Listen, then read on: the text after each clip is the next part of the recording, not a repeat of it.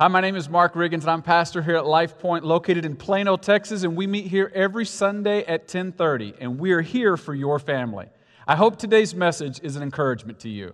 If you are online, welcome. It's so good to see you, and you didn't see me just trip and walk up the platform. Hey, happy 4th to all of you. Do you know what these are? These are bomb pops. Have any of you ever had those? They have the red, white, and blue. Okay, here's the thing. Some of the worship team was debating over this morning. You know, it actually tastes different with the red versus the white versus the blue. I know, of course, the red tastes the best. I want to take a quick poll right here. How many of you think the red tastes the best? All right, a handful of you wise people. How many of you think the white tastes the best? A few, a lower, decreasing number. My subjective analysis. And then the blue, how many of you think that tastes the best? Now, you people, come on. All right, how many of you don't know, don't care? All right, good. I love it. All right, I have one bomb pop, by the way. We're going to give you this on the way out so that you can decide for yourself. But how many of you, is there anybody here who wants this bomb pop? And you can eat it right now during the service. All right, you get it. All right, can you throw this back? All right, he's going to come up. I'm afraid me going up and down these steps, how this goes. Enjoy it. Hopefully your parents don't mind. I see. So Jillian and Corey, it's okay for him to eat it, right? Pastor said in the service. All right. So happy 4th to you all. I want us to kick off this brand new series that we started last week with our new memory verse. So let me say it, and then I'll ask you to stand and we'll say it together. The thief comes to steal and kill and destroy, but I have come that they may have life and have it to the full. John 10:10. Would you stand with me, Life Point, and together let's claim the promise that Jesus gives us in this verse, our memory verse. Say it with me. The thief comes to steal and kill and destroy. I have come that they may have life and have it to the full. John 10:10. Let's pray. Father, we are so grateful for the kindness that you have given us to be able to live in a nation where we are free to worship you. God, the deepest desire in every heart in this room is to know you more and to have life to the full. May we take a significant step toward that today, I pray. In your Son, Jesus' name, amen.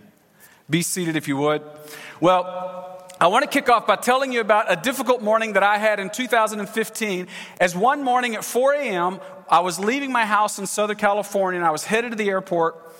It was pitch black. I plug into my phone, LAX, and within a mile, everything went wrong.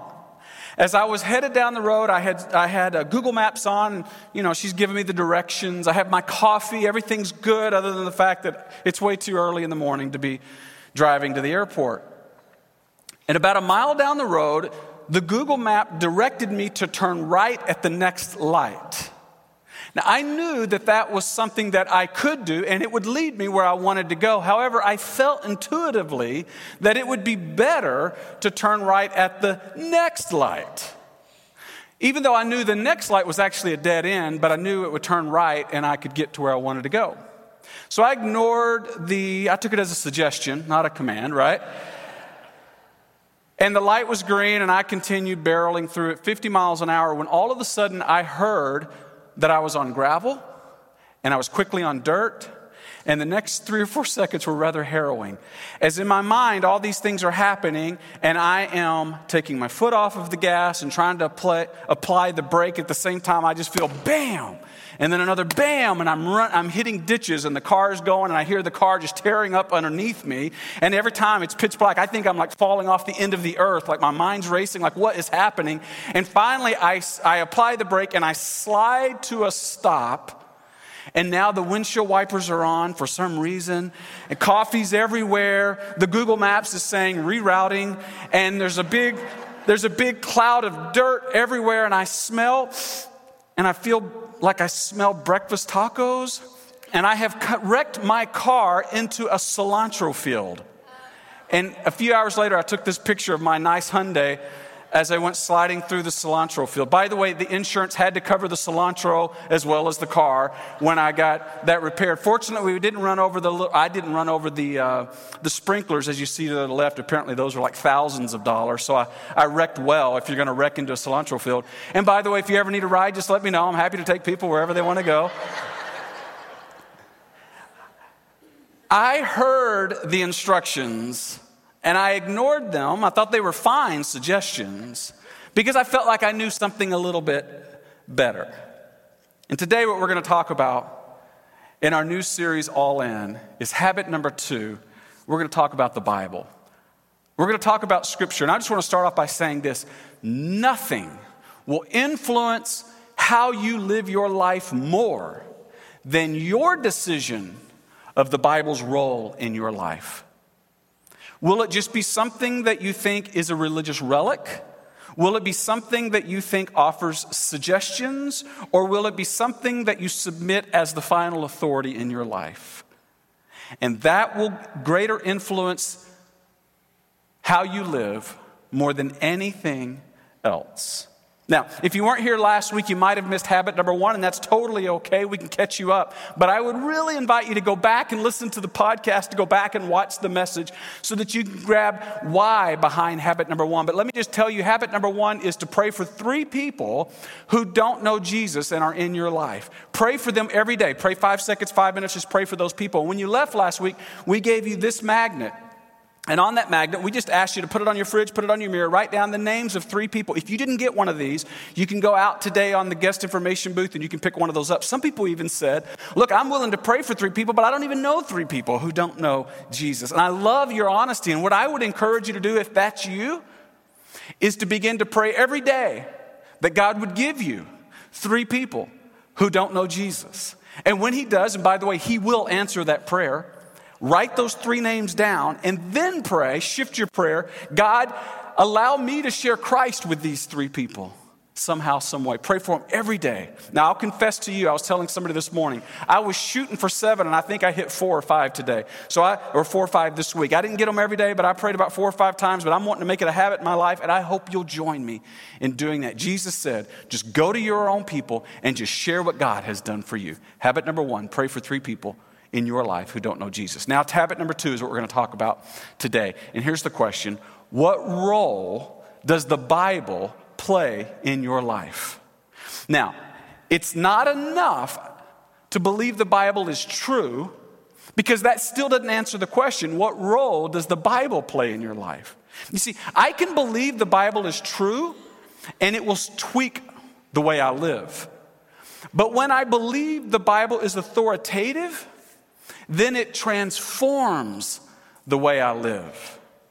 And that's what we're going to talk about today. That's why in Deuteronomy chapter 5, verse 27, I love this verse where Moses writes, go near and listen to all that the Lord says. Then tell us whatever the Lord our God tells you, and we will say these last 3 words with me. Listen and obey. This is the point. I listened to the Google Maps, but I did not obey the Google Maps. And I ended up in a cilantro field. And in your life, I don't want us to end up in a cilantro field, okay? And so we have to not only listen, we have to obey. We don't just believe it's true, but we believe it's authoritative. And let me just say this, and this will sound a little pointed, but I hope you understand it. The difference between a follower of Jesus and a fan of Jesus is not believing the Bible is true, but believing the Bible is true and authoritative for my life. When it comes to the Word of God, the follower of Jesus promises to listen and obey. Now, let me give you this question to think about as we get kicked off today. Why is the Bible being authoritative a good thing? Why is Scripture being authoritative a good thing for you and for me? Because it is a really good thing. Let's see why in Scripture today. So if you've got your Bibles, turn with me to 2 Peter chapter 1. If you don't have a Bible, there's one in front of you or behind you in the pew. Just grab it, look at the table of contents, find where 2 Peter is located. Go there to chapter 1, and we're going to get there in just a second. But let me give you a little bit of this, the backstory to what we're about to read when Peter, this famous apostle, writes what he writes about Scripture today. What you need to know about what we're about to read is it's written around 67 AD, and Peter is going to be martyred in 68. History tells us 68 AD, meaning these are the last words that he ever writes. And this is famous Peter, right? This is the apostle who was so bold in the early church movement. We've been reading Acts chapter 1 through chapter 8. It's this apostle Peter. These are his last words. And on his, in the last days, he says, whatever you do, don't forget this, which we're about to read today. These are the priorities in his life. And man, does he have some helpful things to say for us. So let's read it together. With that said, Second Peter, I'll get it right. 2 Peter chapter 1, beginning in verse 12. Look what he says. So I will always remind you of these things, even though you know them and you are firmly established in the truth you now have. I think it is right to refresh your memory. We tend to forget. As long as I live in this tent, he's talking about his body, the tent of this body. In other words, this is a temporary shell that I live in. Boy, isn't that different than how we see our bodies in the 21st century? He says, I realize it's a temporary shell that's holding an eternal soul. And because I know that I will soon put this tent aside, as our Lord Jesus has made clear to me. I think it was in John chapter 20 where Jesus showed up on the shore and he actually tells Peter, do you love me? Do you love me? Do you love me? Then feed my lamb, feed my sheep. Remember that conversation? At the end of that, he hints that, Peter, you will end up being martyred. And so Peter has lived the rest of his life knowing that's coming. And here he even references that very truth as the Lord has made clear to me. And I will make every effort to see that after my departure, after my death, you will always be able to remember these things. In other words, he's saying here at this point, Peter is saying, whatever you do, nothing will influence your life more than deciding how the Bible will play a role in your life. He's saying you've got to listen to what God says. You have to obey what God says. Now here's the question. How do we hear what God has said? How do we do that? We live in the 21st century. There's a lot going on. There's a lot of noise. How do we hear what God has said? And that's what Peter now goes on to address. Look at the next verse. He says, for we do not follow cleverly, we meaning the apostles, we do not follow cleverly devised stories where we told you about the coming of our Lord Jesus Christ in power. But we were, and I would underline this in your Bible, we were eyewitnesses of his majesty. We were eyewitnesses of his majesty. In other words, here's what you got to hear. Peter is reminding us that this Bible that you hold in your hands, it didn't just fall out of the sky. It wasn't just a person's idea. But instead, the New Testament authors witnessed Jesus personally. Peter, you think about him who's saying this. Peter is the one who says, I was there. I saw Jesus walk on the water. And then I actually walked on the water for a couple of steps, and then I fell like Mark did coming up the stage this morning, right? He says, I was there when he fed the 4,000 and the 5,000. I was there. I saw it with my own eyes when he was so compassionate, when he healed the man on the other side of the Gerasenes and he threw the demons out of his body and they went to the pigs, and then he wanted to go with us and Jesus says, no, stay with your own people and share what God has done. I was there. I saw it all. He says, I was there at the Garden of Gethsemane when the Roman soldiers came and I tried to take his head off and I missed and got an ear and I saw Jesus heal the man. I was there whenever we saw Jesus die on the cross and we were hopelessly waiting, and all of a sudden I ran to that tomb with John and we walked inside of it and it was empty. I saw it with my own eyes. And then he would say it was just a few hours later when Jesus shows up, the resurrected Jesus shows up, and the Romans never had an excuse for what happened to the body. And we interacted with him for the next 40 days. And I saw him eat. I saw him teach. I watched him have compassion, and I watched him remind us that he is going to build his church. I was there and I saw this. This isn't fable. This isn't legend. This really happened, and I saw it with my own eyes. And I want you to know, when I leave this earth, my greatest fear is that this truth will die with me. And I want you to know to cling to this truth and let it transform you. Don't let it just be something that you think is true. Let it be something that becomes authoritative in your life. This Bible didn't fall from the sky. These were eyewitnesses to the life of God the Son walking this earth. And then he goes on a little later in verse 19 and he says, not only the New Testament, but the Old Testament and the prophets are reliable. And don't forget to orient your life around this truth. Now, here's the question. What does it mean to orient your life around this truth? Look at the next verse, and he begins to explain. He says, we also have the prophetic message, so now he's talking about the Old Testament, as something completely reliable. I would underline that. We aren't just a New Testament church, we're the whole Council of Scripture church, right? Completely reliable. And you will do well, here's the key, to, say these next two words with me, pay attention. Would you underline that in your Bible? This is what he's saying. Pay attention. Don't just be okay with Scripture. Don't just admire Scripture. He says, pay attention to Scripture. Why? Watch what he says.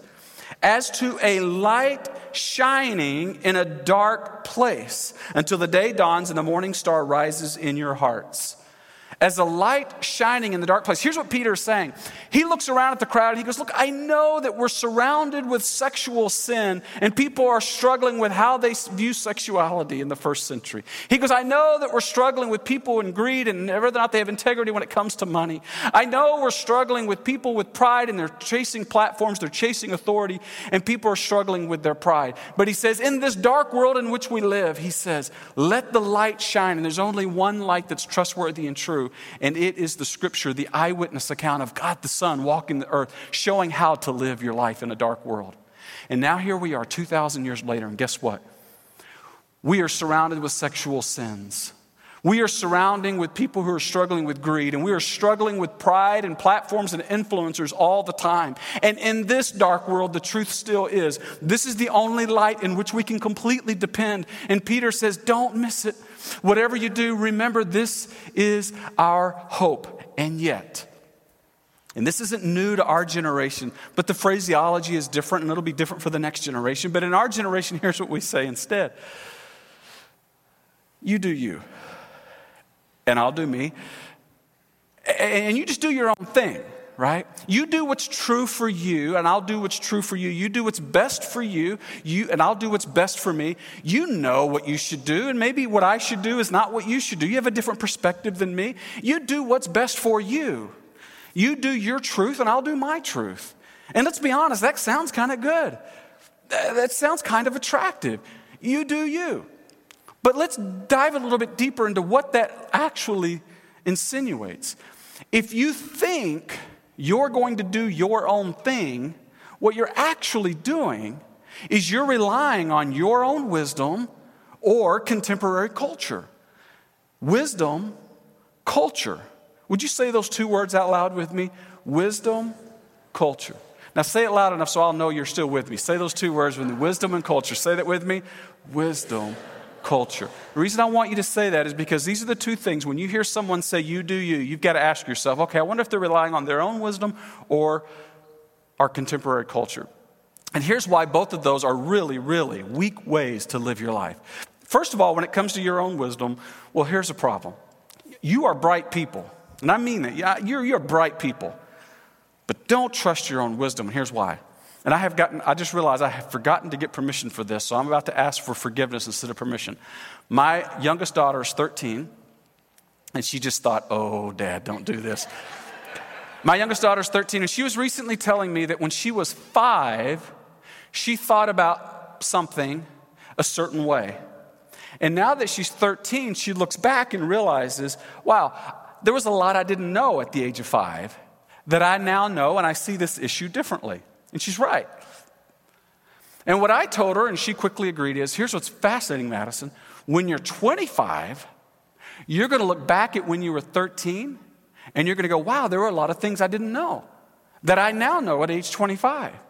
When you're 50, you look back on 25 and you go, wow, there were a lot of things I didn't know. I wasn't as wise and as insightful as I thought. When you're 80, you'll look back at 50 and you'll think, wow, there was a lot of stuff I didn't know. I wasn't near as wise or smart as I thought. If you could live to be 150, you would look back at when you're 95 and think, wow, there was a lot I didn't know. I wasn't near as wise and mature as I thought. So here's the point. I love this quote from Timothy Keller. He says, in other words, your future self will always see your present self as unwise and mature. That means by your own standard, you are currently a fool right now. How true is that? right?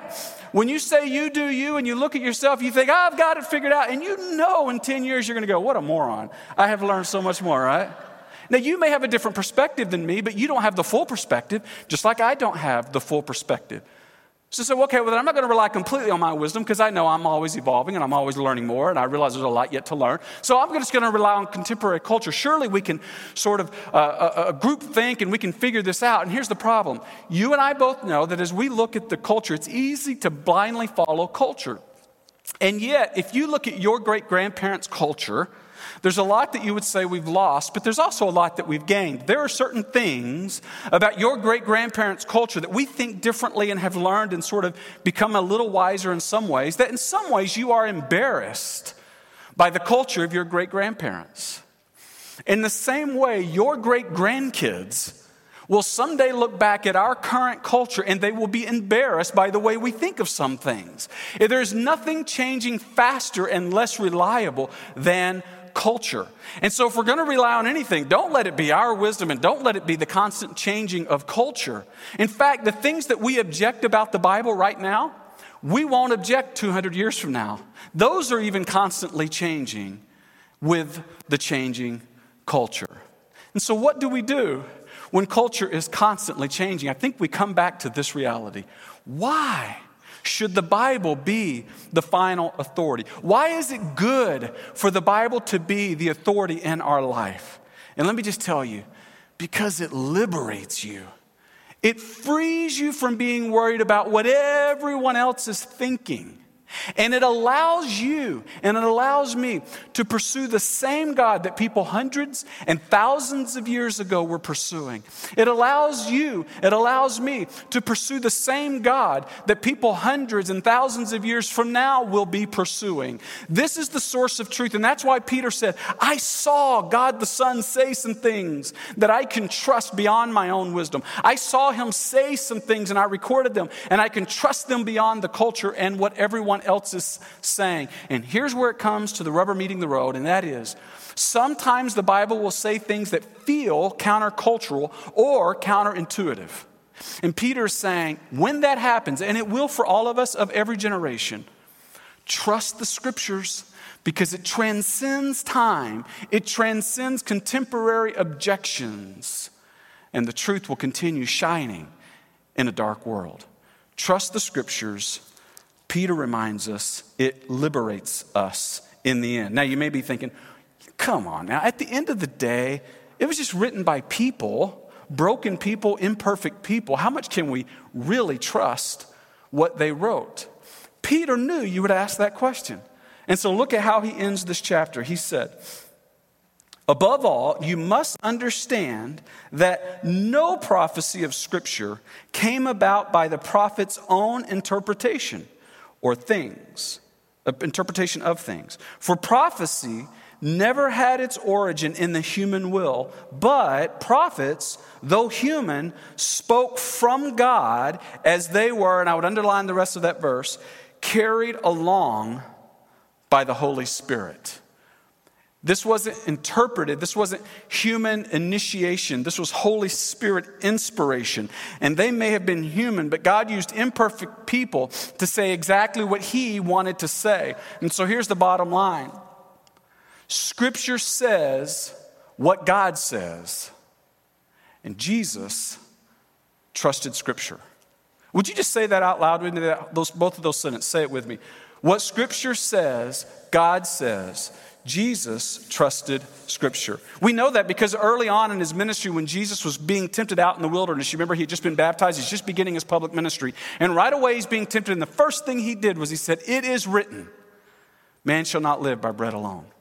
He relied on Scripture when being tempted. And the rest of his ministry, he kept saying, I must do this in order to fulfill Scripture in the Old Testament. He completely reoriented his life around it. And then at the very end on the cross, he's on the cross and he quotes Psalm 22 and he says, my God, why have you forsaken me? Even at the end, he was relying on Scripture. Jesus reoriented his entire life around these Scriptures that Peter is reminding us to make authoritative in our life. Now, here's what we hear often today, and I get it, I totally get it, especially the temptation to believe this way. It feels a little easier. It feels a little more intellectually honest to just sort of have this gray. And I get that, I understand that. And so we'll often hear people say, I believe in God, but I don't take the Bible literally. I believe in God, but I don't take the Bible literally.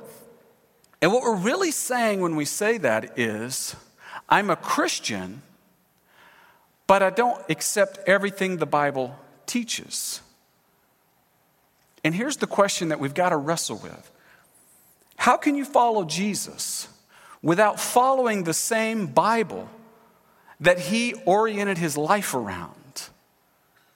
Jesus instructs us to make the Bible authoritative, even when it feels countercultural, even when it feels counterintuitive, even when there's a little bit of gray. I know I should turn right, but I think and feel like maybe the next intersection would be better. How can we follow Jesus without following the same Bible he oriented his life around? So why do we believe the Bible is authoritative? First of all, Peter said, the apostles said that it is. Jesus said that it is. The early church said that it is. And so here's the good news. If you're truly a follower of Jesus, you must accept the full authority of Scripture. And here's the reward on the other side. And this is the beautiful thing. When we talk about going all in, because at the end of the day, we just want to know God more, here's the beauty of it.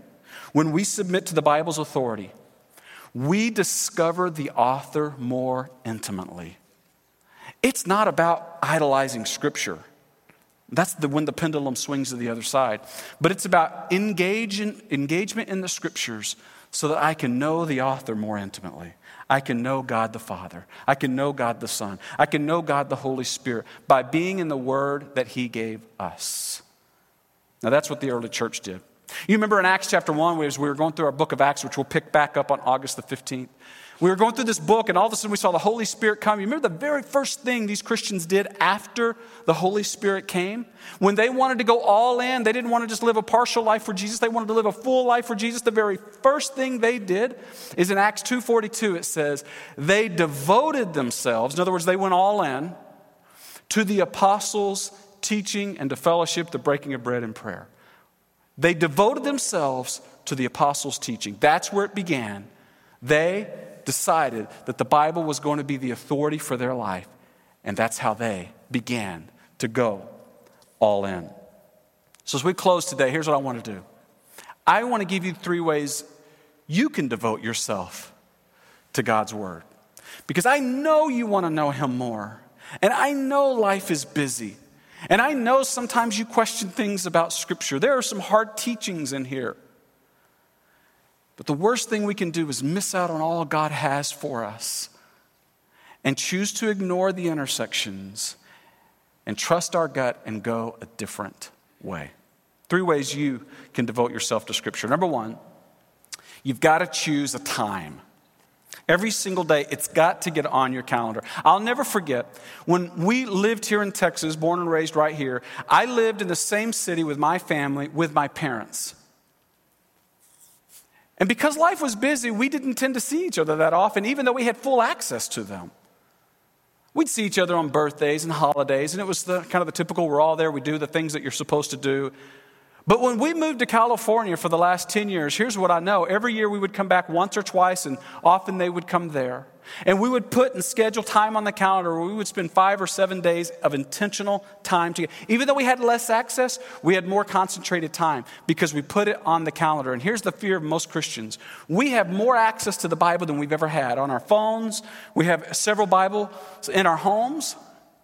But if we don't put it on our calendar, it just doesn't happen. You got to choose a time. I would recommend in the morning, first thing, when it's uninterrupted, a great way to start your day, but choose a time, make it a schedule. Secondly, choose a place, right? It's something about being uninterrupted. It's about choosing an environment that works, that just prepares your heart to really interact with Scripture. If you're like me, I like to have the Bible. I like to have a pen because I'm getting old. I like to have my reading glasses there as well. Maybe a journal, but you have all your stuff there. There's nothing like having a house full of Bibles, and yet when it's time to read it, you can't find one of them. You know how that is? Have it all in a specific place. You're ready to go at a particular time. Then thirdly, choose a plan. It doesn't matter what plan. There's no right plan, wrong plan. Just be in a plan. Just, some of you say, hey, I like to read the Bible through every year. Way to go. Knock yourself out. Keep checking that thing off and making it happen. For me, I'm probably going to read not quite that much every day. I like to study the Word and prepare for the Sundays. But for me, I like about the quality versus the quantity. I really like to just spend time in a chapter or two. And so here's what we're going to do. We're going to give you a plan if you don't have one. If you have one, again, keep knocking yourself off. We're cheering you on. We're trying to catch up. Here's the plan we want to give you. On your way out today, we're going to give you a bookmark. It looks just like this. Front, here's the back. And on the back, it's full of chapters of 2 books that we want to encourage you to begin reading. 1 chapter a day. Say that with me. 1 chapter a day. We can all do a chapter, right? And here we're going to make it even easier. We know there's 7 days in a week, so what we would say is shoot for 7, hit 5, right? You miss a couple, it's all good. You're right on schedule. Shoot for 7, hit 5. 1 chapter a day. Here are the 2 books that we have listed on the back of the bookmark. The book of Luke, because it's the largest book in the entire New Testament, and it gives a beautiful picture of detailing the life of Jesus. And then the second book Luke wrote, the book of Acts, which there's 28 chapters. And by time you get to around chapter 9, that's right when we're going to be back in Acts, and we'll be right on the same page together. So as a church, we can start going through this. There's about not quite 60 chapters. I think about 56 or 55 chapters on here. That's long enough for you to create a habit. When you go beyond that, you may say, well, what do I read then? You might want to go to the Old Testament and pick up the book of Proverbs. There's 31 chapters. And then you might want to go back to the New Testament and read one of the books that Paul wrote, the book of Colossians, Ephesians, Philippians. And then you might want to go back and grab another one of the Gospels. By then, we're at the end of the year, and you have truly gotten off the couch, and you've made it a habit. And you're translating from, I believe the Bible is true, to now I'm letting the Bible be authoritative in my life. It's speaking to me. It's reshaping the way I think. It's reshaping the way I wrestle with decisions. So on your way out, we want to encourage you to pick one of those up. At the end of the day, if you love God, and I know you do, you're going to love His Word and obey it with all your heart, with all your mind, and with all your strength. So let's close with these 2 questions. How are you hearing from God? And how is God's Word influencing you today?